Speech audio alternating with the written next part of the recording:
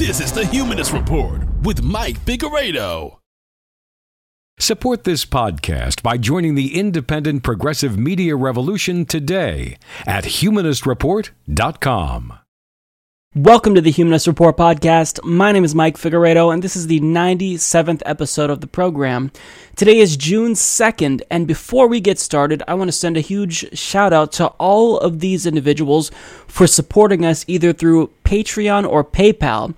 So this week we have Abby Roach, Ben Marsh, Brent Burkett, Christy Gardner, Dale Perrin, Doug Foltz, Douglas Kelbon, Eric Orozco, Exes, Jordan Aylard, Joseph Just, Judith Ferraris, Julia G., Kelly Cannon, Madam Pickles Cauldron, Maurice Harris, Michael A. Grabowski, Nils Monahan, Sheila Ellis, Susan Kopchik, Timothy D'Egidio, Travs Chula, Victoria Loong, Walrus Man, and William Craig Plunk. So thank you so much to all of these kind individuals. If you'd also like to support the show and join the independent progressive media revolution, you could do so by looking at the links down below or by going to patreon.com/Humanist Report.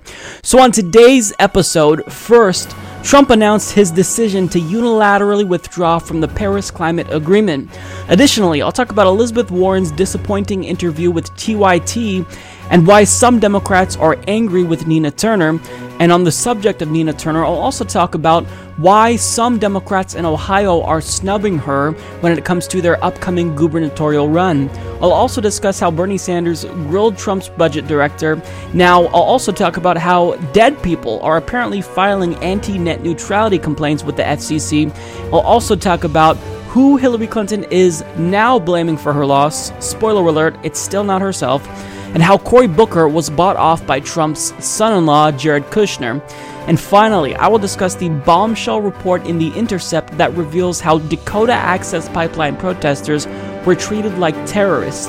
So all of these topics will be discussed in today's episode. Unfortunately, I don't have an interview for you this week because they were rescheduled. So next week you should have two, which will be cool. So let's go ahead and jump right into the news stories because I've got a lot I want to say about these issues. So enjoy the show. Our climate change denying commander-in-chief decided to make a unilateral decision, even against the will of some people within his own administration, to withdraw from the Paris Climate Agreement and basically doom humanity. I am fighting every day for the great people of this country. Therefore, in order to fulfill my solemn duty to protect America and its citizens, the United States will withdraw from the Paris Climate Accord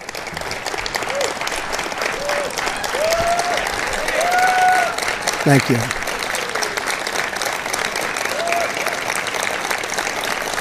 Thank you.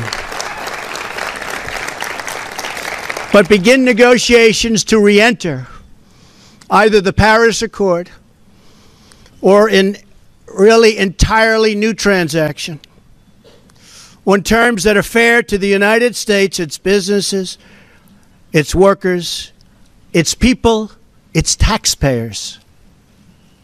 So we're getting out, but we will start to negotiate, and we will see if we can make a deal that's fair. And if we can, that's great. And if we can't, that's fine. Oh, okay, so apparently he's going to renegotiate it. He's not just saying that to contain the inevitable political fallout, because even some Republicans, including Mitt Romney, don't think he should pull out of the deal. He's totally going to renegotiate it, guys. You can trust him. He's never lied before, has he? Now, what he's contending here is bullshit. So he's saying that he's choosing to withdraw because he thinks the United States is unfairly targeted, seeing that the agreement imposes comparatively larger cutbacks with regard to our CO2 emissions, but the US is one of the largest emitters of greenhouse gases in the world. So if you emit the most, then you've got to cut the most. That only makes sense. And the inherent issue with the Paris Climate Agreement is not that it's unfair on the United States, it's that it doesn't go far enough and impose stricter regulations on the United United States, because this deal only stipulates that the United States cut 26 to 28% of 2005 levels by 2025. But nonetheless, the United States is now joining the likes of Nicaragua and Syria, the only two other countries that have yet to sign onto this agreement because of Trump. Now, the legal issue is relatively complex because I don't know that he actually has the authority to unilaterally withdraw, because the agreement is binding for 4 years. But if we don't meet our CO2 targets, then he's effectively pulling us out regardless, so it doesn't really matter. Now, there will be a plethora of very negative consequences that will in fact come to fruition because of Donald Trump doing this, and he's maintaining that, he's pulling out because of the America First policy and philosophy that he has. And, this deal is too unfair to America. But in actuality, withdrawing from the Paris Climate Agreement will hurt Americans economically. So Wired explains, as for renewables, pulling out of Paris could cut the U.S. out of an explosively growing market. China, India, and other growing economies have pledged billions towards renewables.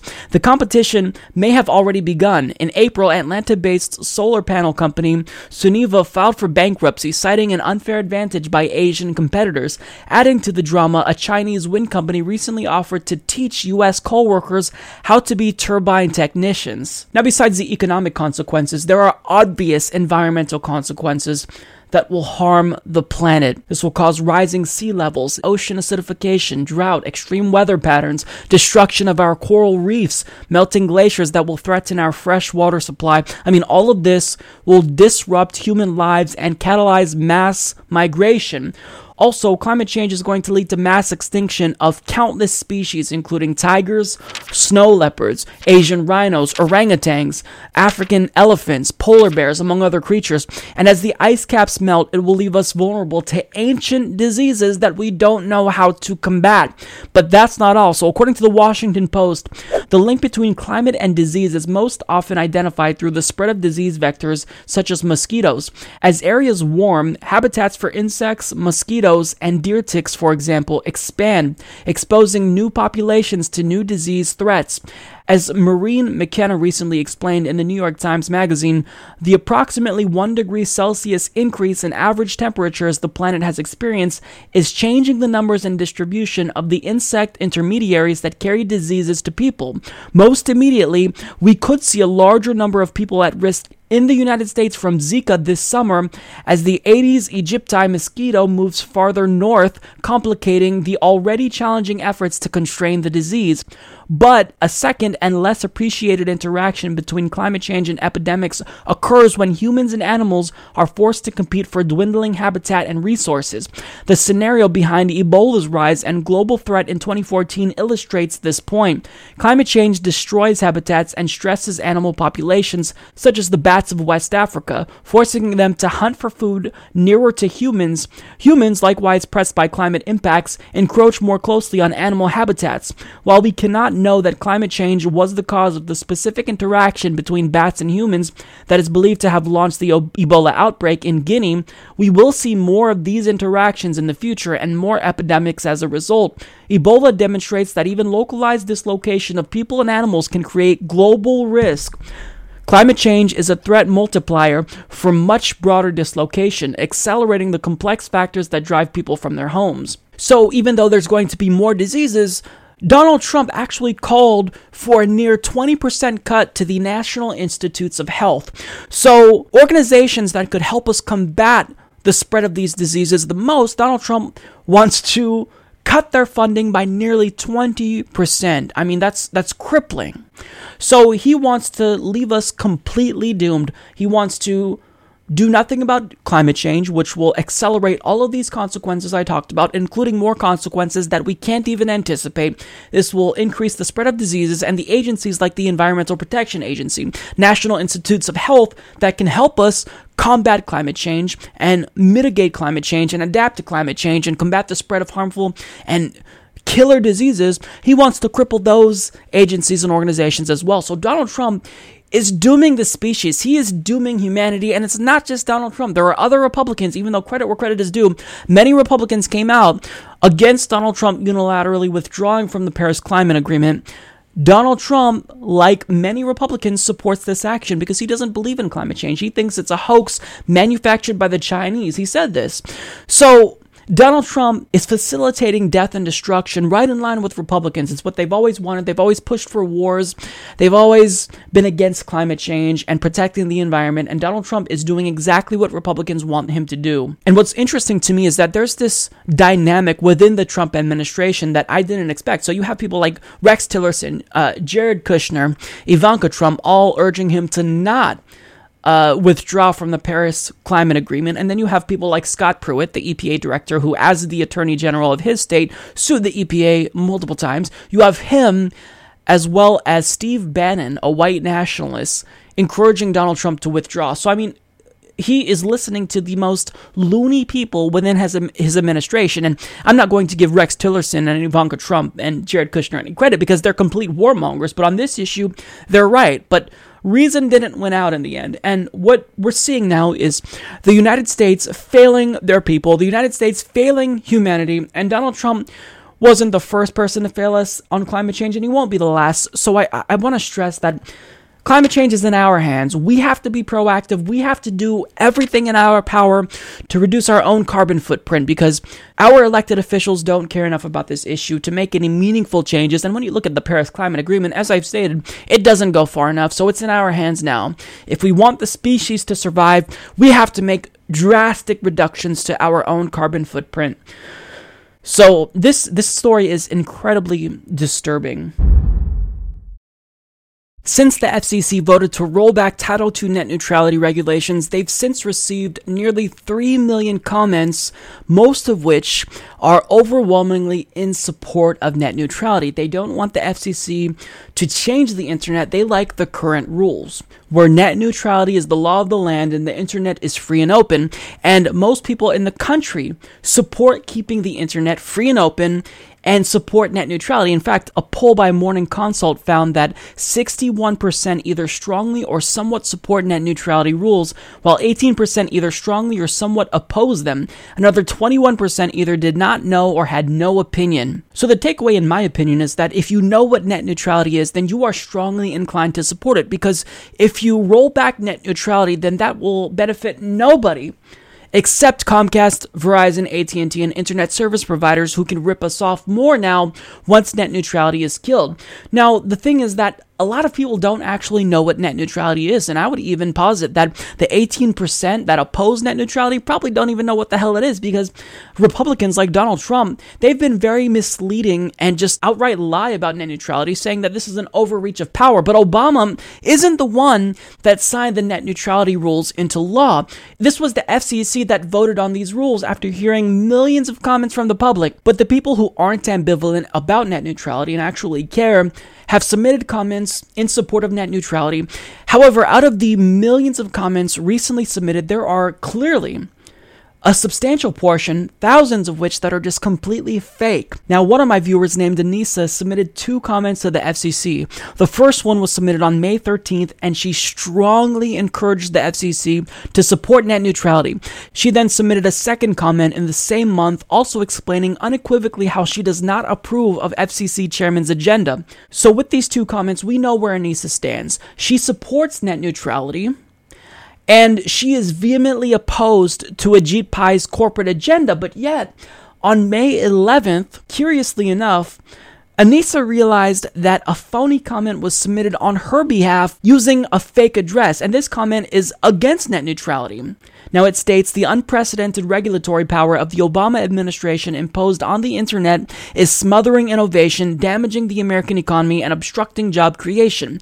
I urge the Federal Communications Commission to end the bureaucratic regulatory overreach of the internet known as Title II and restore the bipartisan, light-touch regulatory consensus that enabled the internet to flourish for more than 20 years. The plan currently under consideration at the FCC to repeal Obama's Title II power grab is a positive step forward and will help to promote a truly free and open internet for everyone. Now, let me be clear. This is not Anissa's opinion. This is a comment filled with lies and talking points straight from the telecommunications industry. keeping the internet free and open is the way it's been for 20 years. There was no change in 2015. The only change was to vote to solidify net neutrality and making it a utility regulated under Title II of the Communications Act of 1934, made net neutrality the law of the land forever. But since we see fake comments like this, which some refer to as Comcastro turf, many people are inclined to believe that internet service providers like Comcast or Verizon are actually behind this phenomenon because, this comment includes their talking points. Now, unfortunately, Anissa isn't the only person whose identity is being used to support the agenda of the likes of Comcast and Verizon and AT&T. So, wrestling superstar John Cena apparently filed one comment on May 9th and 12 more on May 11th, and conspicuously, it includes the exact same language used in Anissa's false complaint, word for word. Now, note that most of these complaints filed under John Cena's name were filed on May 11th, which is the same day a false complaint was filed under Anissa's name. Now, additionally, using the same exact wording and date, Barack Obama filed an anti-net neutrality comment, allegedly, where he lambasted the regulatory overreach of his own administration. That's hilarious. Also on May 8th, former FCC Chairman Tom Wheeler had a complaint filed on his behalf when he voted on the rules that Ajit Pai is currently trying to roll back. And another noteworthy mention that had FCC complaints filed on their behalf includes Jesus Christ, using, again, the same talking points. Now, besides celebrities and biblical characters, there's even dead people that have had complaints filed on their behalf, and you guessed it, using talking points straight from internet service providers. So clearly, these comments are fake. There's thousands of them now. We really don't know how much there is, but we can anticipate that there's 1,000 at least, probably more along the lines of 10,000. And what's most likely producing all of these comments are bots. I don't know where they're getting that information, but they're getting people's names and they're filing false complaints on the behalf of people that actually support net neutrality. Now, BBC explains Fight for Future's complaint is signed by 14 people who say their details were used without permission to file anti-net neutrality views. The campaign group says that some of the comments were posted using the names and details of dead people. In their letter to the FCC, the group has called for an investigation into the fake comments and for the regulator to notify all those whose details have been used to post them. Fight for the Future says it has heard from hundreds of people who have found comments posted in their names in favor of revoking net neutrality. So at this point, there's not evidence that directly implicates the likes of Comcast and Verizon. However, the situation is pretty suspicious, seeing that these comments include talking points straight from the industry that Comcast and Verizon give to politicians to then lie and deceive the public with. So the FCC has got to look into this, but they have refused to reply to any comments. BBC asked them for a comment. They didn't get back to them, and they're not taking this seriously. So what they're inevitably going to do is they're going to look at all of our comments, and they're going to see, oh, look, there's a bunch of pro-net neutrality comments. They're not going to go through and look at each individual name. They're just simply going to say, oh, this person was for and against it. Check and check. And what this is doing is this is AstroTurf. It's making it seem as though the people are on the side of Verizon and Comcast when that's not the case. We already saw how Anissa cares deeply about this issue. She submitted 2 comments, and then whatever bot that's being employed submitted a comment on her behalf that contradicts what she actually wants. So this is not acceptable, and the FCC must look into this, because during this period, and like any regulatory change, they're supposed to take in comments from the public. And if you allow these comments to go on and not investigate it or even delete them, then you are ensuring that the will of the people will in fact be violated. So this is incredibly troubling, and we've got to get to the bottom of it. Anytime the FCC or Congress tries to attack the internet and attack net neutrality, Netflix has been one of the few companies that has been a consistent ally in the fight to keep the internet free and open. Now, this time, they've been conspicuously quiet, which is concerning to a lot of people, because Netflix, even though it may seem as though at face value, what they say doesn't really mean much, well, Netflix has a lot of legitimacy and people really love their service. So if they tell you that net neutrality is important for services like Netflix and Hulu, then that gives the fight for net neutrality a lot of steam. But they chose, for selfish reasons, to back down from the fight. So The Verge explains, speaking with Recode's Peter Kafka at the Code conference today, Netflix CEO Reed Hastings explained his position on the current net neutrality debate that's happening at the FCC. Or, more to the point, he addressed the fact that he's been awfully quiet about it compared to how loudly he defended net neutrality in previous fights. It's not narrowly important to us because we're big enough to get the deals we want, Hastings said. It was a candid admission. No matter what the FCC decides to do with Title II, Netflix isn't worried about its ability to survive. Hastings says that Netflix is weighing in against changing the current rules, but that it's not our primary battle at this point, and we don't have a special vulnerability to it. He does believe that smaller players are going to be harmed if net neutrality goes away, saying that where net neutrality is really important is the Netflix of 10 years ago. The Trump FCC is going to unwind the rules no matter what anybody says, Hastings argues. He might believe that net neutrality is important for society, but his company, Netflix, isn't in trouble, so it's not going to get into the fight. We had to carry the water when we were growing up, and we were small, Hastings said. Other companies have to be on that leading edge. Wow, so that right there tells you everything you need to know about Netflix. Fuck you, I got mine. Because the quote was, it's not narrowly important to us because we're big enough to get the deals we want. Wow, this CEO who has a lot of power, whose company is generally very well liked, who's had exponential growth, is saying, you know what? Even though my company was able to grow because of net neutrality, I'm willing to have the door closed behind us because it's not going to affect us now. Well, that right there is just selfish. That's just selfish. And again, people, I know I'm going to get pushback because people think, why are we caring about what Netflix has to say? But again, they've been a strong ally because they have legitimacy. They have a lot of sway. People like Netflix. People are gravitating towards Netflix. I love Netflix. And Netflix was the victim of Comcast throttling their bandwidth in 2014. And we use that as an example. I use that as an example as to what would happen if net neutrality went away. And now Netflix is throwing their hands up and saying, well, you know what, we'll say we're in favor of net neutrality, but we're not going to really back any pony. We don't have a horse in this race. That's really, really disappointing to me, to say the least. There's already so much disinformation and propaganda being disseminated at the behest of the likes of Verizon and Comcast and Charter and AT&T. So a lot of people don't even know what's at stake here. They don't know that their internet will be destroyed forever if net neutrality is repealed. They just don't understand it. So people are ambivalent because they don't really know how this will impact them. And a lot of people have reached out to me saying they don't know how to convince people and explain net neutrality. And here's what I'll do. I'll link to an article in the description box that talks about a Chrome extension that you can put on your browser that gives you a little bit of a hint as to what the internet would be like if net neutrality goes away. And it's not a pretty picture. It's not a pretty picture at all. We don't know all the consequences, but I'm sure that, Verizon and Comcast are going to be pretty creative. It's not just going to be about them closing off certain sections of the internet and demanding that you pay more, or trying to impose ransoms on smaller companies, or throttling the bandwidth of smaller websites. Much more bad things can happen.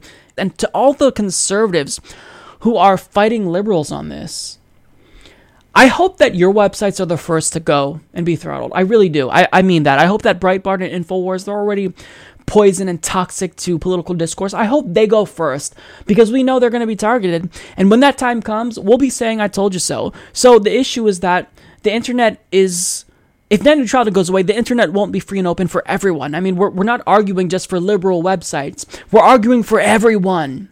So get on board and fight with us. Don't be stupid. Realize what's in your best interest and stop advocating for a position that will hurt you and that goes against your own self-interest and everyone's self-interest and that will hurt democracy. Imagine, Bernie Sanders, he did so well in his campaign. Imagine what would happen if we didn't have net neutrality. Websites that push for Bernie Sanders would have been throttled or stifled if Comcast didn't like Bernie Sanders. And we know that they don't because Comcast owns a lot of these media networks, or they're the parent company of these media networks that did propaganda for Hillary Clinton. So, think of how easily Comcast could control democracy if net neutrality is destroyed. But I'm getting this sick feeling, and I hope I'm wrong, that net neutrality will in fact go away. I see the effort not having much of an impact, and I don't see the level of resistance that I saw last time in 2015 when Tom Wheeler tried to kill off net neutrality. And I really, really hope I'm wrong here, but I just have this really sick feeling, and I think about it and it bothers me so much that net neutrality will be going away. So please, please, please, fight. Don't be stupid. File a complaint. Don't stick your head in the sand and, pretend like liberals are just making a mountain out of a molehill. That's not the case. Net neutrality is important. It affects everyone, conservatives and Democrats alike. The California Senate just voted to pass a single-payer Medicare for All bill. This is a huge victory. Now, the Sacramento Bee reports the California Senate approved the measure Thursday aimed at establishing a government-run universal healthcare system in the Golden State. The system, which would replace Obamacare or what follows it under the Trump administration, would dramatically overhaul the healthcare market in California. Approved on a 23-14 vote, it now moves on to the Assembly. With President Trump's promise to abandon the Affordable Care Act as we know it, it leaves millions without access to care, and Californians are once again tasked to lead, said Senator Ricardo Lara. Senate Bill 562 will finally enable California to cover all of its residents, creating a healthier and stronger state. Under the plan, government would renegotiate prices with doctors, hospitals, and other providers acting as the single payer for everyone's health care in the place of insurance companies. All Californians would receive coverage regardless of immigration status or ability to pay. So this is a gigantic step in the right direction. Now, of course, as we all could have predicted, this bill is being attacked by both Democrats and Republicans because currently there's no funding mechanism for this bill. However, there are many ways to fund the bill. So the Sacramento Bee continues. University of Amherst researchers estimated that it would cost $331 billion to pay for the plan, a sharp decrease from the $400 billion price tag detailed in a Senate analysis released in May. The nurses' figure also represents an 18% decrease from current healthcare spending in the state. The nurses say the legislature can count on $225 billion in existing federal and state funding used for health coverage for low-income Californians, as well as other tax subsidies to help pay the tab. The study suggests lawmakers also create two new taxes in the state, a 2.3% gross tax on business revenue above $2 million and a 2.3% general sales tax on everything except housing, utilities, groceries, and other necessities. So there you have it. There are many ways to fund this bill, but because this version of the bill doesn't include a funding mechanism, people are throwing their hands up saying, oh, there's no funding mechanism, there's no way to pay for this, this is pie in the sky. No, this isn't pie in the sky.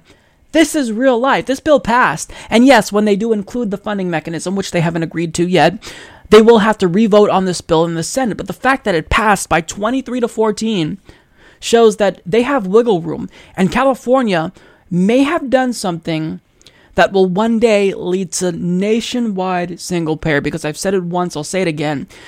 When states try something new, sometimes you see the domino effect. You see it spill over into other states. They said the same thing about marijuana, that it was harmful and that, children would be smoking more marijuana. But Colorado is raking in the dough right now. They legalized marijuana along with Washington State. 2 years later, Oregon and Alaska fell. 2 years later, California and Maine fell. So it just takes one state to get the ball rolling. And we already see another bill in New York working its way through the state legislature. So this, to me, is just one of the biggest victories we can get right now. At a time when Trump is withdrawing from the Paris Climate Agreement and net neutrality is under attack, to have this victory now, hang on to it. It feels good, and we should feel good about this, because this is the result of grassroots activists in California fighting the good fight. So if you are a California citizen, you know exactly what to do. You need to call your local elected officials, and you've got to put pressure on them. Tell them to support this bill. The bill was SB 562. Call the governor of California if you don't reside in the state of California, because this is something that... This isn't just about California. This is about the United States of America. A victory for California with respect to Medicare for All is a victory for every single state. Because if California gets Medicare for All, Oregon might get it 2 years later, and then Washington, then New York. So again, if we really want to save lives and end the healthcare debate forever, this is the way to go. So I want to send a huge shout out and thank you to Senator Lara in the state of California, because what he did was courageous. He fought for this, he pushed it, and to anyone that voted in favor of this bill, you are an American hero. I don't know what your politics are besides this, but to vote for this makes you a hero. This will save lives, and it's the right thing to do. So this is phenomenal news. This is monumental.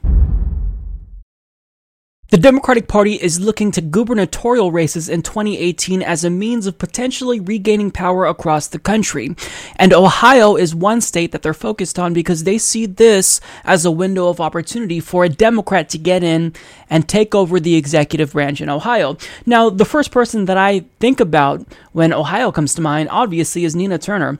She is a very popular former state senator from Ohio, and as you all know, she was Bernie Sanders' most ardent surrogate, and she's progressive on literally every issue I can think of, and Nina Turner is so popular that there's actually a large portion of the country that wants her to run for president in 2020, myself included. Now, as a result, powerful Democrats should be doing everything in their power to court Nina Turner, because at this point, we don't necessarily know if she wants to jump in the gubernatorial race in 2018, but Democrats should be begging her to run in 2018 because she would be a phenomenal candidate. But some powerful Democrats in the state aren't really interested in Nina Turner. So, for example, former Governor Ted Strickland and Hamilton County Democratic Party Chairman Tim Burke decided that they actually want to recruit someone else. So that's obviously troubling to me, because if you want a good shot at winning, then you should put up a strong progressive candidate like Nina Turner. However, the problem isn't just that they're snubbing Nina Turner. It's who they're trying to recruit and who they're snubbing Nina Turner for. So the person who they want to be the next governor of Ohio is not Nina Turner. It's the host of this classy television show. What street corner can I find you on? Right outside! Right outside! Right outside, bitch! Right, the one right outside! Soon as this show's over! Right outside!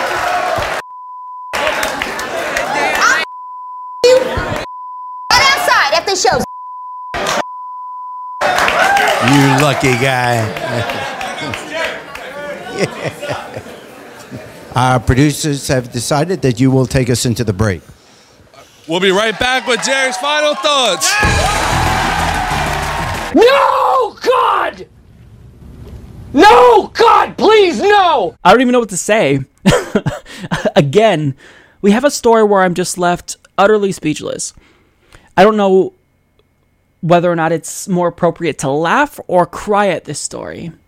They say they see Nina Turner, someone who is progressive, someone who actually cares about the people of Ohio, and they say, I don't want that person. I don't want Nina Turner. I want Jerry Springer, the host of the Jerry Springer Show.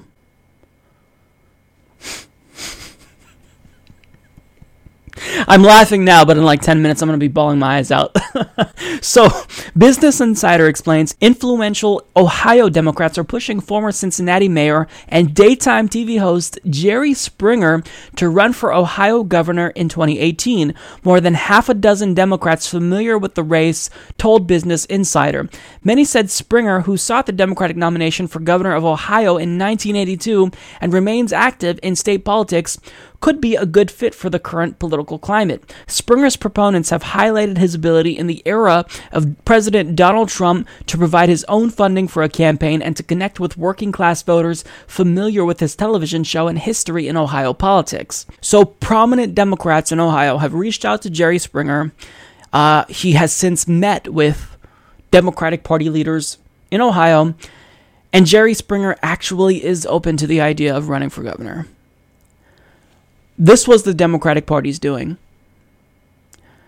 It's almost as if they don't want to win. It's as if they'd rather lose with a buffoon or someone who's corrupt, a neoliberal warmonger like Hillary Clinton, for example, than win with a progressive like Bernie Sanders or Nina Turner. And this just proves it.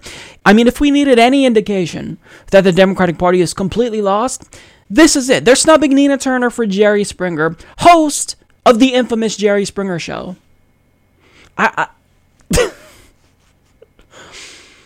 Wow. My head is about to pop off my body. Like, I don't know what to say about this. Jerry Springer. I mean, we already know that Democrats are trying to recruit their own bombastic, idiotic billionaire like Mark Cuban to run against Trump in 2020. But to stoop to this level and actually snub a progressive like Nina Turner, who is a progressive lion. I mean, she's one of the best people in the country in terms of progressive issues. I respect her more than anyone, I think, in politics today. They're snubbing Nina Turner for Jerry Springer. Jerry Springer. The host of the Jerry Springer Show. I keep saying it out loud because it's unbelievable to me. And, you know, when I'm trying to say this, I'm trying to convince myself that this isn't an episode of The Twilight Zone. This is reality. This is not satirical. This is not The Onion. This is a real article talking about how Democratic Party leaders in Ohio are making an active effort to recruit Jerry Springer when they have someone like Nina Turner, who would be a phenomenal governor. Jesus Christ. The Democratic Party is so far gone, so hopeless, that this is comical. I don't even know how else to describe the situation. This is literally comical. It's funny to me. It's so stupid. But this is real life. They want Jerry Springer. I'm not familiar with Jerry Springer's politics. But I know that he had a fake show where actors and actresses would come on and share their fake stories, and they want that person instead of Nina Turner, someone who is actually genuine, who cares about the people. Despicable. I don't know what else to say. That's just disgusting to me. On last week's episode, I talked about an internal debate that's happening within the Democratic Party, and currently they're focused on what should be the cornerstone of their messaging in 2018. Now, you have a large contingent, about half of the party, who wants to focus on Russia. Now, I kind of went on a rant last week because when there's issues like net neutrality, Medicare for all, the fight for 15, climate change, I mean, I just don't understand how, of all things, even if you care about this issue and you think it's important, how Russia could be more salient than all of those issues that actually impact our lives. But thankfully, there was a CNN panel recently where they talked about Russia, and Nina Turner was included, and basically she said everything that was on my heart with respect to this issue. No one in Ohio is asking about Russia. I mean, we have to deal with this. We definitely have to deal with this. It's on the minds of the American people. But if you want to know what people in Ohio, they want to know about jobs. They want to know about their children. I was just in California, where California folks, especially the national nurses, pushing for healthy California, a single payer, Medicare for all kinds of things. I talked to a baby boomer, African-American baby boomer who lives right here in D.C. Russia is not in his top 5. He believes that both parties are failing. I talked to a Gen Xer, a white male who's in the union. He wants third party. We are losing. The president should be concerned about this. All Americans should be concerned about this. But if we were to go to Flint, then they wouldn't ask you about Russia and Jared Kushner. They want to know how they're going to get some clean water and why 8,000 people are about to lose their homes. We are preoccupied with this. It's not that this is not important. Yep. But everyday Americans are being left behind because it's Russia, Russia, Russia. Do we need all 535 members of the Congress to deal with Russia? Can some of them deal with some domestic issues? Let me ask you about a former member of Congress, your former boss. So what Nina Turner said right there is probably one of the most reasonable things I've ever heard. She said that Americans are getting left behind while the media and the party focuses on Russia, Russia, Russia, Russia. That's exactly correct. Now, the reason why I included those extra 2 seconds at the end of the clip there is because Dana Bash quickly ignored what she said and went to a different panelist to ask him a completely different question. So, I mean, everything that Nina Turner said went in one ear and out the other because they just weren't hearing it. I mean, she brought Nina Turner on to talk about Russia, and Nina Turner didn't want to talk about Russia. She wanted to talk about the real issues, and everything that she said was important. But it's frustrating that the substance of what Nina Turner said, I mean, the point she was trying to make, which is really important, it wasn't even considered. Now, this is just so frustrating to me because, as I've stated before, the Russia issue is something that I couldn't care less about. I just don't care. I don't think that releasing emails is tantamount to election meddling, or an election hack, as some people like to call it. Now, if we end up finding out that Trump literally worked with Russians to hack voting booths, then that's an entirely different story. I mean, but the U.S. Senate Intelligence Report doesn't conclude that. So we're talking about emails. That's not nefarious. Emails are not nefarious. I don't consider that election meddling. I mean, the United States meddles in elections all the time. We endorse candidates in foreign elections. We certainly state our preference. We've literally undermined elections in Latin America and abroad. We've installed dictators in democratic countries. So for us to be crying about election meddling, it's just so hypocritical and ironic to me. And again, I just find this so ridiculous because we're talking about how using Hillary Clinton's own words against her is somehow foreign interference when people didn't like her before 2016. This isn't the first time that she lost an election. And 2016 isn't the first time, certainly, that Democrats lost an election. They lost the Senate in 2014. They lost the House in 2010. Hillary Clinton lost to Barack Obama in 2008. But Democrats are using Russia as a distraction from the real problems that plague the party, because if they can prove that Russia did it, then that means the party doesn't have to reform at all. They can continue with business as usual. But the problem is that Russia doesn't change the fact that the Democratic Party's approval rating in some polls is comparable to Trump's, nor does it change the fact that people are leaving the party in record numbers and the number of independents has surged over the last couple of years because of their incompetence. So the Democratic Party can only use Russia as a means of avoiding introspection for so long before it comes back and bites them in the ass yet again. But currently, if they can distract us with Russia long enough, then they think that they can take back power again. And by doing that, it's super convenient for them because they don't actually have to put forward a policy that would offend their donors, like Medicare for All. I mean, a majority of the country, the overwhelming majority of their base supports Medicare for All, and they don't want to get behind that because there are many Democrats who are bankrolled by the health insurance industry. So if they actually take a stand and be progressive, then they would offend donors and lose millions of dollars in political donations. So they don't want to do that. They don't want to change. So they're using Russia as this convenient narrative to push because it's something that is politically expedient for them to do so.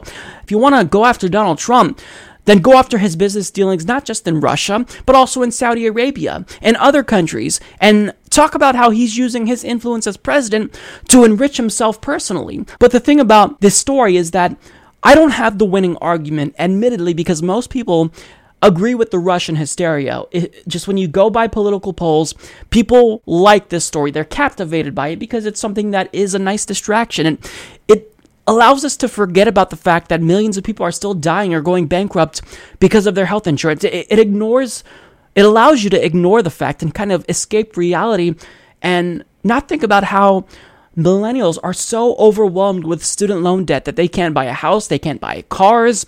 But the thing is that Nina Turner, because she had the audacity to be reasonable, she was criticized. Now, these aren't strong criticisms from any mainstream media figures. I mean, there was one in Mediaite that was a more tepid, implicit criticism, but nonetheless, they were still critical of her. So a journalist from Mediaite reports the story in the following way. They state, according to a former Ohio Democratic lawmaker and fervent Bernie Sanders supporter, everyday voters in her home state are just not talking about the biggest news story in the country right now, while the average voters Turner is talking to on the streets apparently aren't asking or discussing the whole Russia thing. Recent polls do indicate, however, that the issue seems to be a very concerning topic for most of the public. Per a Morning Consult/Politico survey, 55% of registered voters and 83% of Democrats say they are nervous about the country's future due to the Russian controversies. So they state here that this is the biggest news story in the country right now. Well, here's the thing about that. Benghazi at one point in time was also the biggest news story in the country, but that didn't mean that it should have overshadowed the real issues that real Americans are dealing with. And let's be honest here, the real reason why voters are concerned with this is because the media covers it non-stop. And by repeatedly covering a topic, they can raise the salience of an issue in people's minds. It's called manufacturing consent, and this is not me saying this. This is backed up by data that's decades old that confirms that the media does in fact have the ability to make us think certain issues are more important than they really are. And furthermore, this is a huge issue because of the way that the Democratic Party has talked about it. They've been incredibly misleading.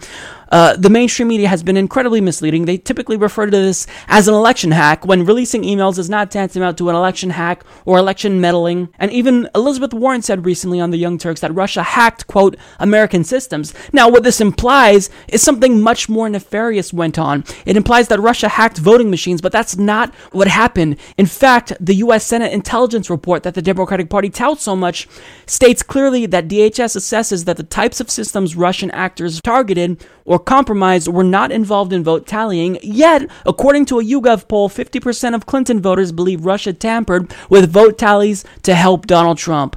That is directly the result of lies and obfuscation, and Democrats just straight up misleading their base, and it's not acceptable. Now, this wasn't the only attack, and again, this was a more tepid criticism of Nina Turner, but there was more criticisms of Nina Turner. One from the Daily Kos, which reads, Nina Turner is poison for the Democratic Party. Now, I'm not even 100% sure that this isn't satirical, but I mean, there's more. So when you go to Twitter, some people are saying, look how often Nina Turner appears on Russia Today, the state propaganda network for Putin.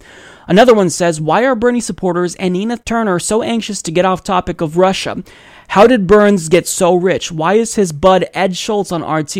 Well, we're anxious to get off the topic because we don't give a shit and there are more important issues. Why are you so anxious to get off the topic of climate change and Medicare for all? Another tweet here reads, no, Nina Turner, we don't need to move on from Russia. Remember, you couldn't move on and support Hillary. Bernie did. And another one here says, what a fucking hypocrite. Nina Turner is a Democrat who spewed lies about Democrats while working with a fake Democrat aligned with Russia. Yes, Bernie Sanders was aligned with Russia. That's why he's currently taking criticism for towing the party line when it comes to Russia. So, I mean, the fact that people were outraged and triggered by what Nina Turner said, it's preposterous to me. She said something that's reasonable. She said we need to focus on the real issues, and that's exactly what we need to be doing. But it seems as though there's such a large contingent in the party, in the country, that believes that Russia, I mean, they hacked into voting booths. So, of course, they care more about this issue. But Russia didn't hack into voting booths. Russia allegedly released emails from the DNC and John Podesta that exposed Hillary Clinton's own words, and those emails are 100% authentic. So, that's not what you would refer to as election hacking. I mean, you can, but it doesn't make sense to me. But I mean, even if you want to focus on Russia, can you not at least see the value in what she's stating here? We need to focus on the real issues. Focusing on Russia isn't going to stop people from dying without health insurance. It's not going to relieve students of our student loan debt. So she's only saying the most reasonable thing. But in a country where basically left is right and up is down, if you say something reasonable, you'll be attacked and people will speculate whether or not you're a Kremlin shill. It's a sad state of affairs in American politics. Elizabeth Warren recently appeared on the Young Turks for an interview with Cenk Uygur, presumably to start rebuilding some of the bridges that she burned in 2016 ahead of what could be a 2020 presidential run. Now, the thing about Elizabeth Warren is that I've kind of put all of her missteps and political miscalculations in a box, and I've stored that box in the very back of my mind because I can put that aside and forget about them, even though they're still there, but I can actually appreciate the fact that her record is so progressive and try to ignore those things. But after I saw this interview, I mean, if this really was an attempt for her to extend an olive branch to progressives, then I think she did an awful job at doing so. And really, all of the feelings that I felt during the primary of betrayal, they just came bubbling back up again. And even though I've tried to suppress them, over the course of the last couple of months, because Elizabeth Warren, again, she is progressive, her record speaks for itself, this interview really illustrated just how out of touch she is and that she's nowhere near as progressive as Bernie Sanders. And I think in many ways it showed that she's not willing to stand up against the betrayals of her own party, and that's really frustrating to me. Now, the thing about the interview is that I think that Cenk Uygur did a great job. He asked all the questions I hoped that he would ask, and what you'll see is that even under a minimal amount of scrutiny, Elizabeth Warren bungled any chance she had at redemption. And again, this interview could have been a great chance for her to repair the relationship that she strained during the primaries. So first of all, Cenk asked her about money in politics and how certain politicians are beholden to their donors. And they both kind of discussed the effect of money on politics. And She railed against Republicans, and rightly so. However, Cenk asked her about Democrats who were also beholden to their donors, and Joe Manchin was named, and Elizabeth Warren defended Joe Manchin. I want to make a spirited defense that there are folks like Joe Manchin. He works hard on issues that affect working people in West Virginia. He rounded up the whole Democratic caucus, and I give him complete credit for this, to get the U.S. government to move in and make good on the miners' health insurance. I've worked with all of my colleagues, and shoot, are there places where I don't agree with them? You bet. Are there places I have fought with them? Yes, there have, and places I will continue to fight with them. But there are also places where they've stood up for hardworking families where we couldn't get one Republican to stand with us, not one. So according to Elizabeth Warren, when Republicans show that they're beholden to their donors, that's unacceptable, and she will rail against them. However, if Democrats are just as easily bought and paid for by large multinational corporations like Joe Manchin, then Elizabeth Warren will literally come to their defense. And in fact, she made a spirited defense of Joe Manchin. But the problem is that I know Elizabeth Warren isn't even buying what she's selling, because all she could name was one issue that he was progressive on: extending health care to co-workers. How progressive, Elizabeth Warren? But you see, the problem is on almost every single other issue, he sides more with Republicans than Democrats. And of course, I mean, she couldn't really provide a meaningful defense of Joe Manchin, so she quickly pivoted to Republicans. And you'll see that this is a strategy that she used consistently throughout the course of the interview. Yes, Elizabeth, we know that the Republican Party is terrible, which is why we're putting so much pressure on Democrats, because we want a real alternative that's politically viable. We want a party that will win, that's not corrupt. So that's why we are doing everything we can to reform the Democratic Party, and we're trying to drag them into the future in a progressive direction, even though they're kicking and screaming and resisting us at every step of the way. So what you're doing is you're taking that D that's in front of his name, and you're saying that that's more important than anything else about Joe Manchin. And basically, the implication here is that she wouldn't even support a primary challenger. So we have someone running against him, Paula Swearengin, who is exponentially more progressive than Joe Manchin, but she decided to defend Joe Manchin. It makes absolutely no sense to me. Now, Cenk asked her why she refused to endorse Bernie Sanders during the primary, and her answer was just nauseating. Why not back him during the 2016 primaries if you two are the closest aligned in policy? So look, I think that our primary, I thought was a good thing, and I thought it was good that Bernie was out there, that Hillary was out there. They were giving two different visions. They were out there through all the states. I thought it put both energy on our side. I'll tell you something else I thought it did. It made me proud to be a Democrat. You know, while the Republicans were doing their clown car thing, you know, with who was going to be voted off the island, and then of course ended up with a reality star as their standard bearer. I was proud of what Democrats were out there talking about. I thought it was the right thing to do. And in the end, when it was time, I went out there and fought once it was resolved to try to get Hillary elected. And I would have done the same for Bernie, no doubt about it. Do you get why some progressives are still mad about that? That Massachusetts was decided by 1.3 points, Iowa was decided by 0.3, that perhaps he could have helped him put him over the top, and then he would have won Iowa, New Hampshire, Look, Massachusetts. And there are people who see it the other way. Yeah. You know, for me, I think about it this way. There is nothing the Republicans would love better than for us to stand around and shoot at each other over and relitigate what happened in 2016. I look at what's happening in Washington right now. I look at what Donald Trump wants to do on health care and the Republican majority in Congress wants to do. I look at this new budget they've put out. I look at what's happening right now in the connections with Russia. And I say, God, we got to get focused here, and we got to focus on what Donald Trump is going to do in the next 24 hours, the next week, the next month. That's where we need our energy. I don't even know what to say about that. Elizabeth Warren, the second most progressive senator in the country,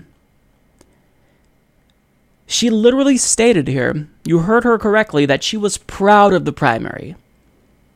She's referring to the primary where the chairwoman of her party was forced to resign in disgrace because she was caught rigging the primary against Bernie Sanders. You were proud of that, Elizabeth Warren? You're proud of the way that the party conducted themselves? With the way that superdelegates demoralized Bernie Sanders supporters, with the way that the DNC colluded with Hillary Clinton before anyone announced their campaigns to move up red states ahead on the primary schedule, knowing that Hillary Clinton is more conservative and would probably cultivate an early lead. I mean, you're proud of that, Elizabeth Warren? Really? You're proud of that?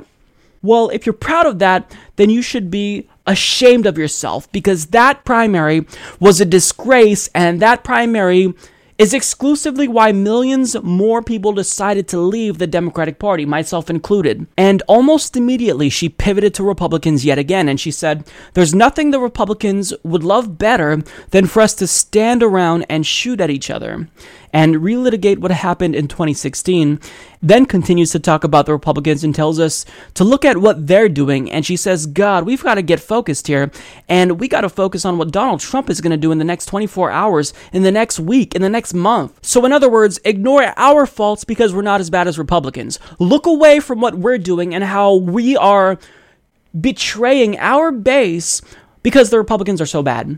We're not as shitty as Republicans, even though we're pretty bad, but so long as we're, just marginally better than Republicans, you should be distracted by Donald Trump and what the Republicans are doing. That's exactly what she's saying, and it's a cop-out. It's a complete and utter cop-out. Saying that the Republicans are bad, I mean, you're going after the low-hanging fruit here.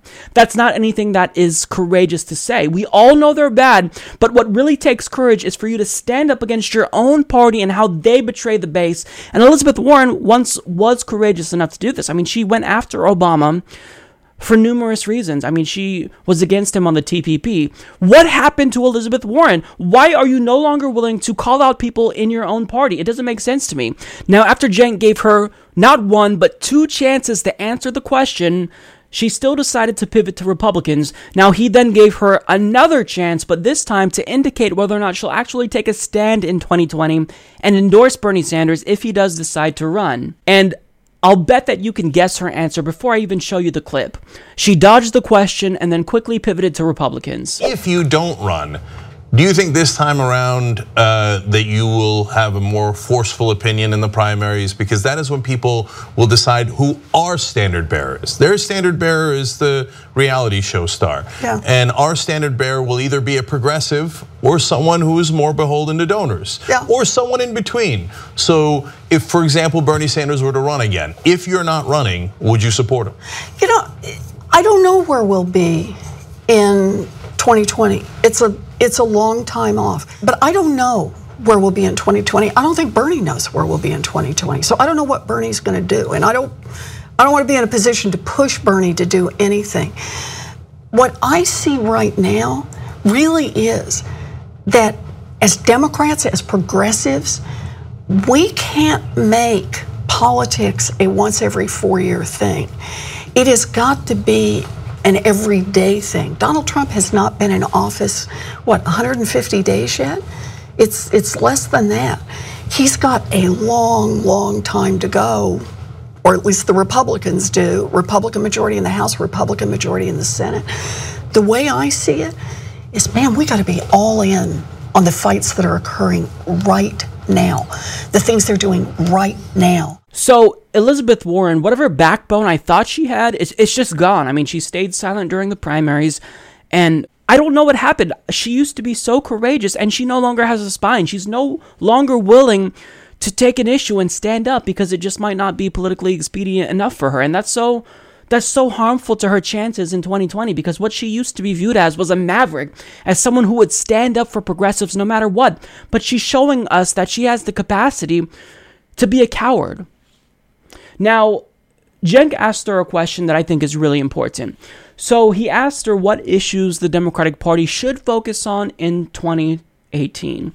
And her answer is just downright unacceptable to me. Tell me, in 2018, what are the issues that the Democrats should focus on? What do you think are not only important, but winning political issues? So, look, the Russia thing, we're going to have to see how this one resolves. But right now, the idea that there is a connection between a foreign government that we know, our intelligence agencies have told us, hacked into American systems to influence the outcome of the 2016 election. I mean, that's stunning. So, and right now, Republicans won't even talk openly about the fact that it happened, much less what it is that we need to do to get to the bottom of an investigation about it and make sure it never, ever, ever happens again. I think that's going to be a really important, and where that develops, about the relationship between Russia, the Trump campaign, and Donald Trump. So out of all the issues that we're fighting for, Medicare for all, net neutrality, climate change, the fight for 15, the first thing that came out of her mouth was, quote, the Russia thing.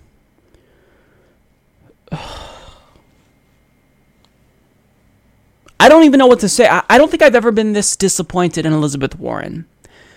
She's the one senator, one of two actually, that would just consistently focus on policy substance. And now she thinks Russia is more important than student loan relief or Medicare for all.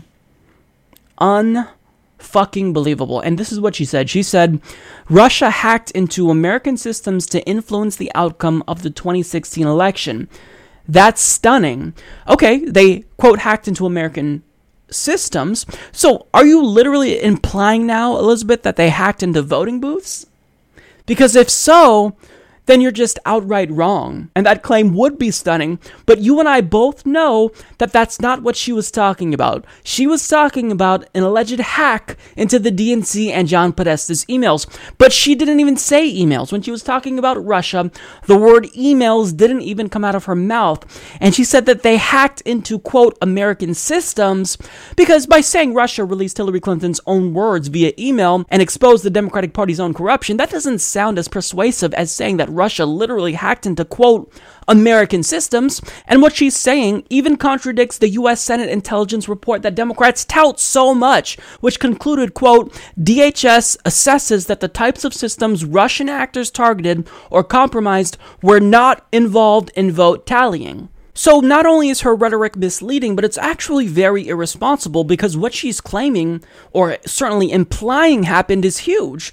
If Russia hacked into our election systems, that's a gigantic story, and I'd be right there fighting alongside you, but that's not what happened. What happened was they allegedly released emails. That's not the same thing as hacking into our voting booths. What actually happened is not tantamount to election meddling. And the thing about Elizabeth Warren is that she states that she wants to make sure that foreign interference into our election, quote, never, ever, ever happens again. However, I find it strange that if she's so concerned with foreign interference into our elections, she hasn't taken the time to denounce the fact that Saudi Arabia recently registered 120 new lobbyists since 2015, and since they upped their influence, Trump approved one of the largest weapons deals in American history. I haven't seen Elizabeth Warren denounce the $14.2 million that the United Arab Emirates spent to influence our government in 2013, or the millions of dollars that Morocco, Azerbaijan, or Israel spent and still continue to spend lobbying American politicians. I mean, where's the outrage? And if she's unequivocally against foreign interference in elections and democratic integrity, why hasn't she condemned President Obama's endorsement in the French election for Macron? And if you think that that example is unfair, then I've got another one for you. Bill Clinton literally tried to undermine a Russian election in 1996 to secure Boris Yeltsin's re-election. As Jacobin reports, the public record shows clear points of direct American coordination, collusion, and action in Yeltsin's favor. Meanwhile, the U.S. Senate intelligence report found that the Russian government developed a clear preference for President-elect Trump. Ooh, what a scandal. Russia apparently didn't get the memo that they're not allowed to express preferences. Only we are. If our leaders express that they want a certain election to go a certain way, there's no scandal there. But if someone dares to even hint that they might have a preference in our election, then that's just this huge scandal. It's a big deal. In fact, we're so touchy in America about election interference. If you just use Hillary Clinton's own words against her by releasing emails that she wrote, Well, we're even willing to go so far as to argue that that's tantamount to election rigging. That, my friends, is what I like to call insanity. It's insanity. Releasing emails is not tantamount to election rigging, and we interfere with elections all the time. I mean, look at South America. I think they'd have something to say about election interference. But Elizabeth Warren is choosing to take the politically expedient route and attack Donald Trump on something that's easy. That the media wants them to talk about because they can sensationalize that and make lots of money. Look at Rachel Maddow. I mean, her ratings are through the roof. So rather than focusing on the issues that impact our lives, Elizabeth Warren is choosing to be a coward yet again. So, to wrap this up, this interview was a disaster for Elizabeth Warren. You went on The Young Turks, which is the largest progressive news show, and you didn't expect that you would get pushback by espousing Democratic Party talking points that we all hate? I mean, it's just absurd to me. I was so disappointed in Elizabeth Warren. I mean, she went down a few points again in my mind, in spite of the fact that I'm trying to do everything I can to give her the benefit of the doubt, but she's making that so impossible. So, Elizabeth Warren, if you really want to run for president in 2020 and get the support of progressives, then you've actually got to be progressive and stop being a coward. Cory Booker is a corporate Democrat that has and always will be beholden to his donors 100%, because what he cares about is bolstering his own power. And since really, really rich people are able to help him get more power and help him get elected by giving him financial contributions for his campaigns, then Cory Booker is going to be loyal to those people because he puts his personal power above policy. And with the emergence of recent controversy surrounding Jared Kushner, Cory Booker showed that his donors did in fact make a good investment by choosing to finance his campaign. So according to International Business Times, New Jersey Democratic Senator Cory Booker, a potential 2020 White House contender and recipient of major campaign contributions from Jared Kushner and others in the Kushner family, declined to endorse his party's call for the White House to revoke the security clearance of the president's son-in-law. The Democratic National Committee has called for Kushner's security clearance to be revoked after reports that he sought to set up back-channel communications with Russian officials. Similarly, Representative Adam Schiff, the senior Democrat on the House Intelligence Committee, said Kushner's security credentials should be reviewed. Booker refused to support those calls during an interview with CNN Sunday. Asked if he supports revoking Kushner's security clearance, the New Jersey senator said, "I think we need to first get to the bottom of it. He needs to answer for what was happening at the time. It raises very serious concerns for me, and that could be a potential outcome that I seek. But I want to understand, at least hear from Jared Kushner, as well as the administration, about what was exactly going on there." Booker also pushed back against those calling for Trump's impeachment, saying, "I'm not going to rush to impeachment." Kushner and other donors affiliated with Kushner delivered more than $41,000 to Booker's Senate campaign in 2013, according to data compiled by PoliticalMoneyline.com. Politico reported that Ivanka Trump hosted a fundraiser for Booker during that election. In 2009, Jared Kushner gave $20,000 to Booker's Newark mayoral ticket. Booker team for Newark. New Jersey campaign finance records show. That year, Booker attended the wedding of Kushner and Ivanka Trump. Booker has in the past made headlines taking stances at odds with others in his party. During the 2012 election, for instance, Booker defended the private equity industry and slammed Barack Obama's campaign for attacking then-Republican nominee Mitt Romney's private equity firm, Bain Capital. More recently, Booker cast a pivotal vote against Democratic legislation to allow Americans to buy lower-priced prescription drugs from Canada. So this story is very interesting to me because every aspect about it is completely ridiculous, because when you look at the Jared Kushner component, he's not qualified to be an advisor to Donald Trump to begin with. So when you see that this sleazeball is setting up back-channel communications with Russian officials, presumably to enrich himself with business interests that he has in Russia, that's a problem. I mean, I don't care what country he establishes back-channel relationships with. We know he's doing it because there's money to be made. And that's a form of corruption that should not be tolerated. And he also used his influence in the past to cash in with regard to Chinese business deals. So, I mean, as an advisor to the president, he is getting very, very rich. So, of course, we should look into Jared Kushner's corruption. That's not even a question for me. He got his job as a result of nepotism. He's married to Donald Trump's daughter. So, the fact that he's using his powerful position to enrich himself in not just Russia, but China and across the world, It makes me so angry. That is what I like to call elitism right there. That's the oligarchy right there. So the fact that Cory Booker doesn't want to even look into Jared Kushner or revoke his security clearance, it shows that Cory Booker only looks out for his donors, and he's loyal to the people that donated to his campaigns. Now, Cory Booker also doesn't want to even entertain the idea of impeaching Donald Trump, which is odd to me because Donald Trump has given us more than enough. When Donald Trump was sworn in, on day one, he was in violation of the Emoluments Clause, and there may even be evidence that he obstructed justice. So you have more than enough to at least consider talking about maybe impeaching Donald Trump, but Cory Booker doesn't even want to entertain the idea.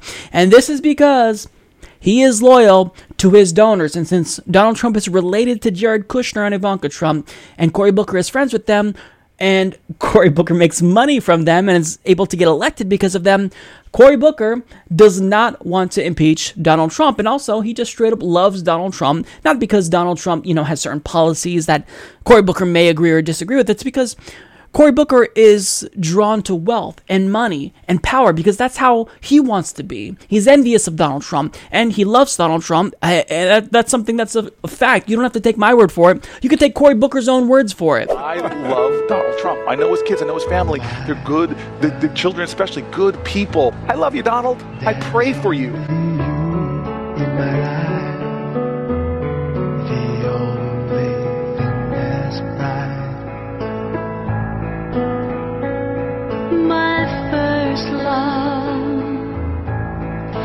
Your every breath that I take, your every step I make. I love Donald Trump. Gotcha, bitch! Now, I said this once on Twitter, but I want to kind of reiterate this sentiment. That video will make a phenomenal ad against Cory Booker in 2020 because we all know he's trying to run. He's currently posturing to run. He's going to run. He's going to run. If he doesn't run, I would be surprised. But he's going to try to run, and best believe that progressives will come out in droves to fight and vote against him because he's someone who isn't part of the resistance like he claims. He's someone who needs to be resisted because he's a bought-off corporate puppet, and he only likes the wealthy and the elites, and he only does policy that benefits them because Cory Booker is thinking about Cory Booker. If you cater to the elites, then they might donate to your campaign and help you get elected. So he sees this as, he has nothing to gain by actually representing progressives and poor people and, voting so that way we can import our drugs from Canada. Cory Booker is doing things that will help himself get elected, and that is unacceptable. So Cory Booker is a loser. If in some bizarro universe that he actually runs and becomes the Democratic Party nominee, good luck getting progressives on board, Cory, because we know that you only represent your donors and not us. So I already know that I am super late to the party on this topic. I'm typically late to most issues. It's kind of a disadvantage when you only do a podcast once a week. But, nonetheless, I couldn't not talk about this because Bernie Sanders returned to his normal badass self, and I couldn't be more happy. I think that what he did was fantastic. So last week on the show, I told you about Donald Trump's unusually cruel budget where he basically proposes cuts to programs that help out the poor, and simultaneously he's pushing for tax breaks for himself and his friends. So it's just a pro-oligarchic budget that would exacerbate income and wealth inequality, and it's wrong. So they had a Senate hearing for this new budget, and Bernie Sanders had the opportunity to question Trump's budget director, Mick Mulvaney, and it was just so great. So first of all, Bernie Sanders, before he even got into an exchange with Mick Mulvaney, because this is what typically happens, he just threw a bunch of questions at Mick and basically went on a mini rant. So it was amazing. So let's watch, and then we'll discuss the second portion. Mr. Mulvaney, as you know, the United States today has more income and wealth inequality than any major country on earth. Top 0.1% now owns almost as much wealth as the bottom 90%. 52% of all new income today is going to the top 1%. But your budget thinks that it is good public policy to provide $52 billion in tax breaks to the wealthiest family in this country, a family already worth $128 billion. You think that a family like the Walton family, where one guy there owns 4 Ferraris and 1 Maserati, that are worth more than $65 million, are just in desperate need of massive, massive tax breaks. You think that Sheldon Adelson, who, among other things, contributed $5 million for the Trump inaugural, is in need of a massive tax break, as well as the Koch brothers. So my question is pretty simple. And I want you to tell the American people why you think it is a good idea to give $3 trillion in tax breaks to the top 1% at a time when the rich are becoming much richer, while at the same time you're going to throw 17 million children in this country off of health insurance because of the unconscionable cuts that you are making to Medicaid, why you're going to throw seniors in the state of Wyoming or the state of Vermont off the Meals on Wheels program, maybe the one nutritious program that they get a day, why you're going to throw women and low-income babies off of the WIC program at a time when infant mortality rates in this country was already high. Do you really think it is a great idea to tell a low-income pregnant woman that you're going to take away the WIC program, take away nutrition programs from children in order to give a massive tax break of $52 billion to the Walton family? Please explain your logic to the American people. That was awesome. So what happened was Mick Mulvaney, he then proceeded to try to answer the question, but like Republicans typically do, he tried to dodge the question and lie and obfuscate the truth, but Bernie Sanders backed him into a corner and would not let him get a word in if what he was espousing was bullshit. So Bernie Sanders held him to account on every single word that he said, and I want every other senator and member of the House of Representatives to pay attention, because this is exactly how you hold someone accountable. I'll see if I can handle each of those in reverse. Actually, let me deal with the CBO first. I can't disparage who I don't know, and I don't think I've ever disparaged the director of the You made a dismissive remark about him. I made it. Even the CBO. You guys appointed the director. And again, all I'm telling you is that the results are awful. But you appointed him, so let's go with that. I measure performance by results, Mr. Sanders. And if you continuously Your opinion is that the results are terrible. I'm suggesting that it was a member of the Trump administration who appointed this gentleman, not some kind of radical Democrat. So we can agree then that the CBO puts out bad data. No, we can't. We can agree that you guys are beating up on a man that you appointed because you don't like his results. But anyhow, get back to the question. Why tax breaks for billionaires because they're not right. WIC working class kids? WIC serves all the projected participants. There's no change there. Meals on Wheels is not reduced at all. The change that we make is through the CBDG program, which you eliminate. The block grant thing. So you eliminate the block grant. You tell me that funds the program. You tell me that doesn't have an impact on the program. No, the program is funded, Senator, through the old age or senior nutrition program, I think through HHS, which we don't change. No, that's not true. No, it is true, actually. The CDBG program is a block grant to the states, and some states do choose to use some of that and you money eliminate on that Wheels program. On Wheels, and that All total. right, the bottom line is, Senator. I mean, if you go ahead, answer the question. The total money for Meals on Wheels that comes from CDBG is 3%. That's it. Yeah, and I don't know how you can possibly contend that we're. But you are eliminating the program that funds not only Meals on Wheels but many other programs at the discretion of governors and mayors. I would be more than happy to have a long discussion about CDBGs. You asked about Medicaid as well. The slashing of Medicaid, the dramatic cuts to Medicaid, is a slower growth rate in Medicaid. There's 1 year exception during the Affordable Care Act the American Healthcare Act, where the bill calls for the end to expansion, and there's a small reduction that year. But generally speaking, over the 10-year budget, Medicaid spending goes up. Yeah, but so does healthcare inflation. We go through these games every single year. Inflation is going up a lot faster than the money that you're putting in.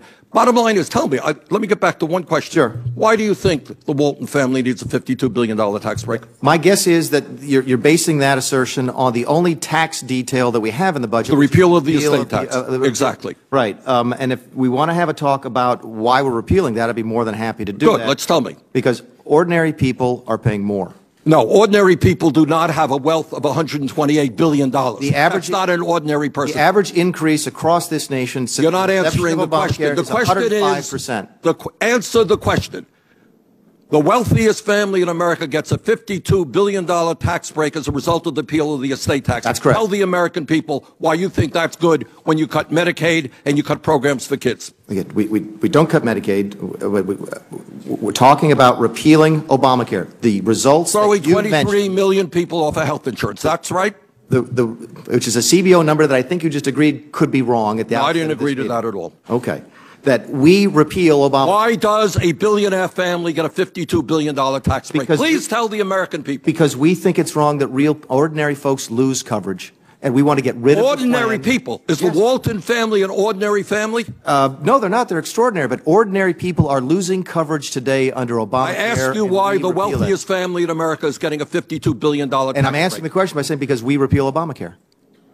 No, you end the estate tax, which applies to the top 0.2%. Senator, okay, I'm sorry. I thought the assumption was we were looking at the tax reductions that are contained in Obamacare. No, that's not what we're talking about. No. Okay. We're talking about the repeal of the estate tax, which you just mentioned. The budget assumes a deficit-neutral tax plan, because when we wrote the budget, we did not have nearly enough specifics to assume what you're assuming, which is the specific reductions. Yes, the proposals that the White House published about 3 or 4 weeks ago, the principles that we set forward, does include a reduction of the estate tax. Repeal of the estate tax, sir. Yeah, you're absolutely right. It is a repeal of the estate tax, but I think it's mathematically impossible to take those general principles and assume a direct impact on a particular family. Nobody can do it. I've seen estimates from groups that say, "Oh, it's going to add the deficit by $2 trillion to $10 trillion." People are just that's really not numbers. true. I mean, we don't know when people are going to be dying. That's for sure. But you can make those estimates. We don't know that people are going to. No, you don't know when somebody is going to be dying. But the truth is that if the family is worth $100, I'm pretty sure they're going to die eventually. That we can be pretty sure of. Well, at least we agree on something. So yeah, that to me is just classic Bernie Sanders. It's going to go down as one of my favorite clips of all time, because I just think that it really shows that Bernie Sanders is maybe the one politician left in the country that still has courage to stand up to these asshole oligarchs and Republicans, and he still stands up to Democrats as well, who just want to do the bidding of millionaires, billionaires, and the elites. So there are a couple of things in there that really irked me that Mick Mulvaney said. He said the results of the CBO are awful. Right. I would agree that they're awful, because if you throw 24 million people off of their health insurance, that's indeed pretty awful. But Mick Mulvaney wasn't talking about, throwing people off of their health insurance being awful. He contends that the CBO was awful. Their score of the bill was awful because it was wrong. It was incorrect. No. As Bernie Sanders rightfully pointed out, Mick Mulvaney just didn't like the results, so he then decided to attack the CBO when Bernie Sanders pointed out that, this is your guy. Why are you attacking your guy? Because you don't like the conclusion that he came to.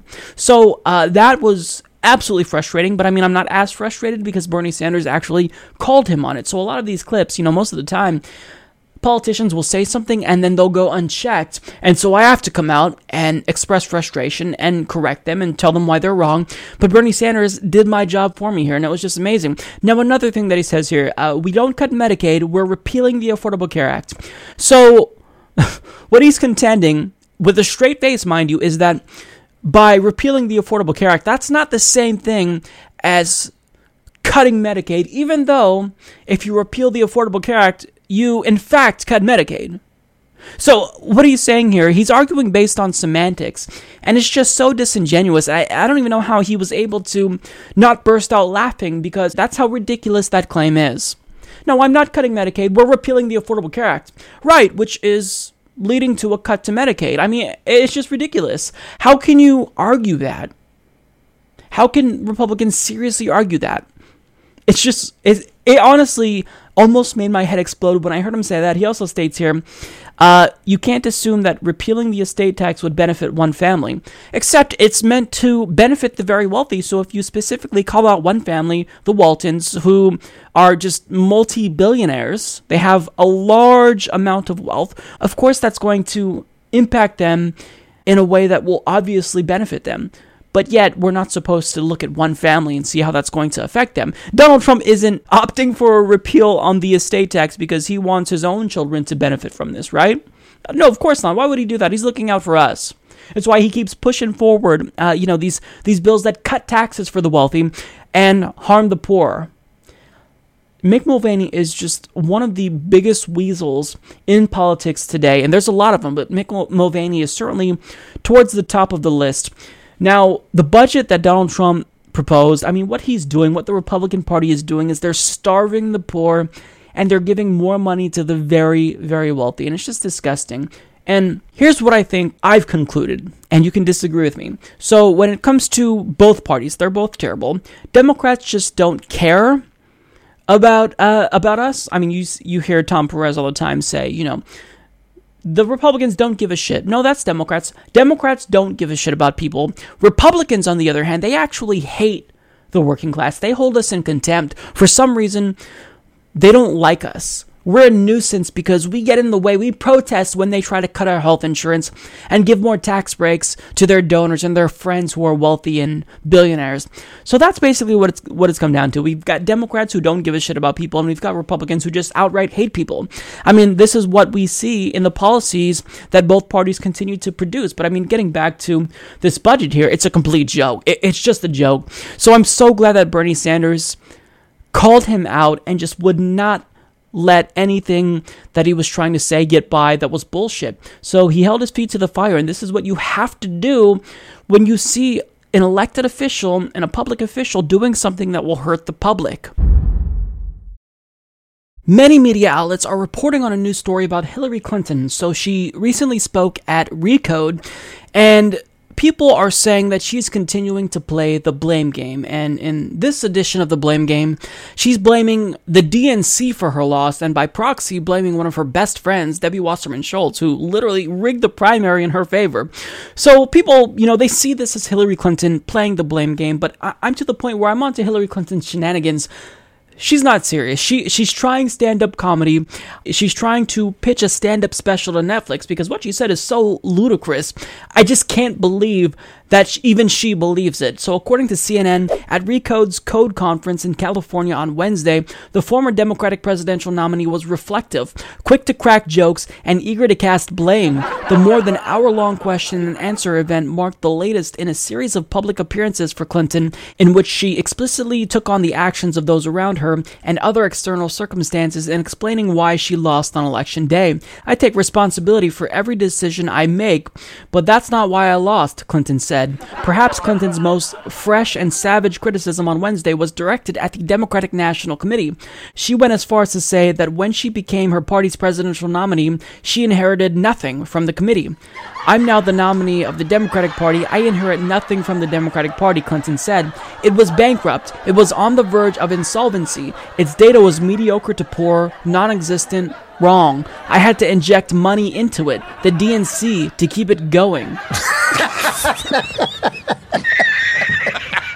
So literally after the DNC rigged the primary for her, she said that they didn't offer her enough support. She had to inject her own funds into the DNC. You know what? That's brilliant right there. That is comedic gold. Hillary Clinton, she may not have been successful in politics, but I think that if she tried stand-up comedy for reals, then she could actually have a career there, because that's amazing. That is hilarious right there. I can't take it seriously at all. I'm not mad. It's just funny. That's what I like to call cognitive dissonance. She wants to believe so bad that she did nothing wrong that she's willing to implicate everyone but herself.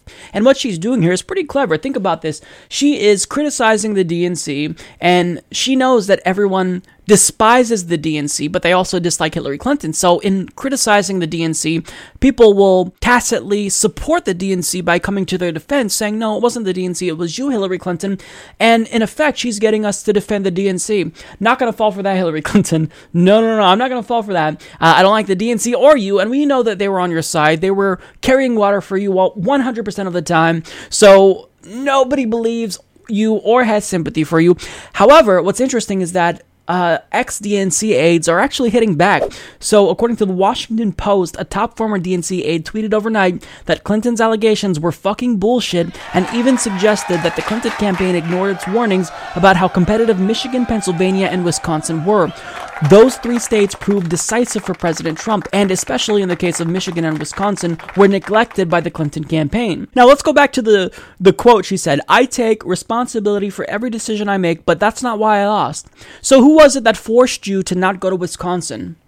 You didn't campaign in the Rust Belt. You thought you had them on lock, and you lost. And furthermore, what you also did was take voters for granted. You thought that Bernie Sanders supporters would be like your supporters in 2008 and migrate over to you as your supporters migrated over to Barack Obama in 2008, but we told you that was a problem, and you kind of took it a step further. You not only competed in a contested primary, which is bound to get divisive, but I mean, you shunned the base. You cheated your way to the nomination, shunned the base, and then when you had an opportunity to reach out to progressives, you didn't take that opportunity. You chose Tim Kaine as your running mate instead of someone like Elizabeth Warren or Bernie Sanders. So if you think that you're not to blame, you are horribly mistaken. And this is something that is so loony, so delusional that I can't take her seriously. I don't think she believes the bullshit that's coming out of her mouth. I think she's being funny here because I can't rationalize this any other way. And honestly, if it is the case that Hillary Clinton really believes that she's not to blame, then this is the direct result of a rich oligarch surrounding themselves around yes men and yes women who tell them that any and everything that they do is correct. See, if you put yourself in a bubble, when that bubble pops, you can't face reality. So that's what Hillary Clinton is doing now. She's refusing to face reality, and you see her with this battle. You know, she's facing cognitive dissonance, and she doesn't want to face the fact that she ran one of the worst campaigns in American history, and her entire campaign was bereft of policy and strategy, and she made rookie mistakes that a veteran, seasoned politician like herself should never ever make. So Hillary Clinton, she has no one to blame but herself, and I do believe that the DNC is culpable in handing Donald Trump the election, as well as Hillary Clinton, because it was them that employed the Pied Piper strategy, where they elevate Trump to demonize Republicans and, paint Donald Trump as the poster boy of Republicans, but that didn't work out. Now Hillary Clinton is really angry that she's not powerful. I am winning. Now, during the same event, she also took the time to blame her own supporters, presumably because she said that she was the victim of high expectations. So that's kind of, that's a slight to your own supporters because you're saying that they expected too much from you and you're kind of placing blame on them. She also blamed James Comey again, of course. And she specifically called out the New York Times, alleging that they covered the email issue like Pearl Harbor. You can't make this kind of shit up. So... yeah, what I want to do now is go through the list of people that Hillary Clinton decided to blame. At this point, she's blamed Obama, Bernie Sanders, James Comey, Julian Assange, WikiLeaks, Russian WikiLeaks, mind you, Vladimir Putin, the New York Times, the media, sexism, the Democratic Party, the Republican Party, the DNC, people with high expectations, and the one person that's not on this list is Hillary Clinton. So I think she's running out of people to blame. She's going to come full circle to where she only has one person left to blame. And if all of these issues did in fact play a part in her campaign's demise, then that's her own fault for not making up the votes that she was losing to all of these external factors. But I mean, it wasn't from external factors. She ran a terrible campaign, and the problem with Hillary Clinton, like most corporate Democrats, is that the more you hear from them, the less you like them. So there's a reason why her approval rating is relatively high if she's not in the public eye. But as she continues to come out and, stump for Democrats and talk about why everyone else is to blame for her loss except her, she continues to be disliked, a very unpopular figure in American politics. So if she's doing all of this so that way she is paving herself a path to 2020 and to run in 2020, please do, Hillary Clinton. I was really averse to the idea of Hillary Clinton running in 2020, but I think that it would be hilarious, and I will grab my popcorn and watch that, because that would be a great show to watch. I mean, American politics is already a joke. Democrats are trying to push for Jerry Springer instead of Nina Turner. We have a reality TV show star as president, an action movie star maybe running for president in 2020. So, I mean, hey, let's throw Hillary Clinton into the mix, because we can't be more of a laughingstock around the world if we tried. So, fuck it. Members of the Standing Rock Sioux tribe and other water protectors fought to stop the Dakota Access Pipeline because it threatened the water supply of not just Standing Rock Sioux, but millions of American citizens. And they argued, correctly so, that this pipeline is a danger because pipelines like this leak all the time. It's not a matter of if this pipeline leaks one day, it's a matter of when it leaks. And we found out in the beginning of March, prior to this pipeline even being in service yet, that it spilled 84 gallons, and we're now finding out that there was another spill just days later. So according to Business Insider, a smaller leak of 20 gallons occurred 2 days later on March 5th. The second leak happened in rural Mercer County, North Dakota, the result of an above-ground valve malfunction. The two leaks preceded the most widely known incident to date, which occurred April 4th at a pump station north of Crandon, South Dakota. The April leak spilled 84 gallons of oil before officials contained it, again with no damage being done to the local environment. But that's not really the point. The point is not that the leaks from this pipeline caused environmental damage. The point is that this pipeline is not officially in service, but it is already leaking. I mean, this is a pipeline that will transport nearly 500,000 barrels of crude oil across 4 states, and it's already leaking before the oil is fully in it yet. So that's a problem. That spells disaster. So that's why we care. It's not that that the 84 gallons caused environmental damage. It's that we're predicting what's to come when it's fully operational. Now, we know that the water protectors tried to warn the company and the state of North Dakota not to pursue this pipeline, but they were brutalized as a result. They were hit with concussion grenades, sprayed with cold water in freezing cold weather, attacked by guard dogs of armed mercenaries. They were harassed by militarized police and arbitrarily detained. And quite frankly, they were just abused. They were abused. They were the victims of state-sanctioned violence. And we now know that the reason why they were treated so poorly was because the tactics being used against them were literally counterterrorism tactics, according to an investigative report by The Intercept, which is titled "Leaked Documents Reveal Counterterrorism Tactics Used at Standing Rock to Defeat Pipeline Insurgencies." Now, they found that a shadowy international mercenary and security firm known as Tiger Swan targeted the movement opposed to the Dakota Access Pipeline with military-style counterterrorism measures, collaborating closely with police in at least 5 states, according to internal documents obtained by The Intercept. The documents provide the first detailed picture of how Tiger Swan, which originated as a U.S. military and State Department contractor helping to execute the global war on terror, worked at the behest of its client, Energy Transfer Partners, the company building the Dakota Access Pipeline, to respond to the indigenous-led movement that sought to stop the project. Internal Tiger Swan communications described the movement as an ideologically driven insurgency with a strong religious component and compared the anti-pipeline water protectors to jihadist fighters. One report dated February 27, 2017 states that since the movement generally followed the jihadist insurgency model while active, we can expect the individuals who fought for and supported it to follow a post-insurgency model after its collapse. Drawing comparisons with post-Soviet Afghanistan, the report warns, while we can expect to see the continued spread of the anti-DAPL diaspora, aggressive intelligence preparation of the battlefield and active coordination between intelligence and security elements are now a proven method of defeating pipeline insurgencies.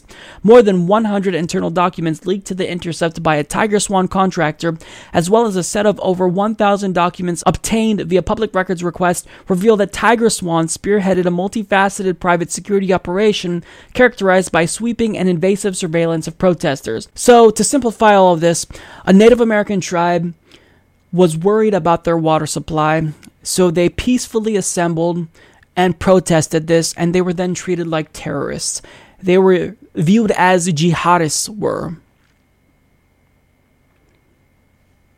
I don't really know that I have the words to describe how disgusting this is, and I've been someone who has constantly talked about the brutal tactics employed not just by the state of North Dakota, but by armed mercenaries who employed attack dogs on the protesters who were being peaceful.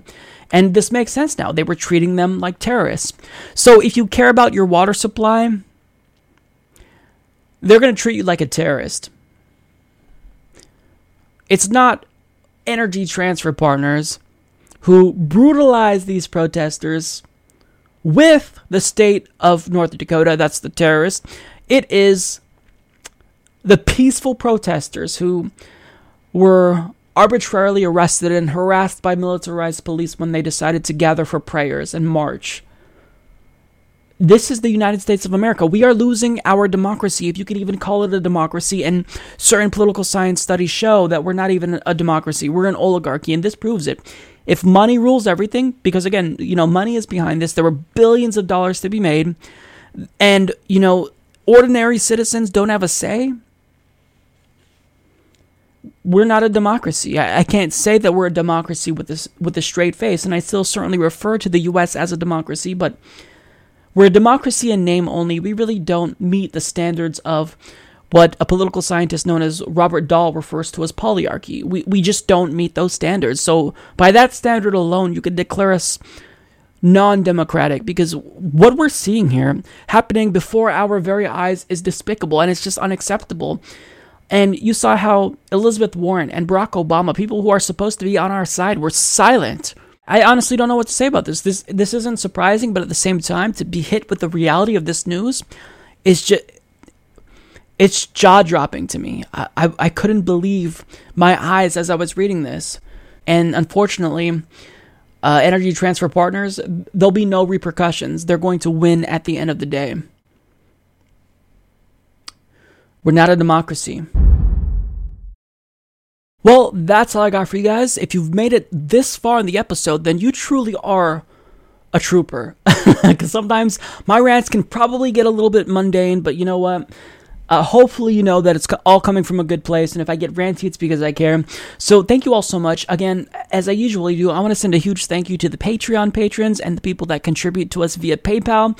Thank you so much for supporting the show at a time when making revenue via YouTube is very, very difficult. Thank you all so much.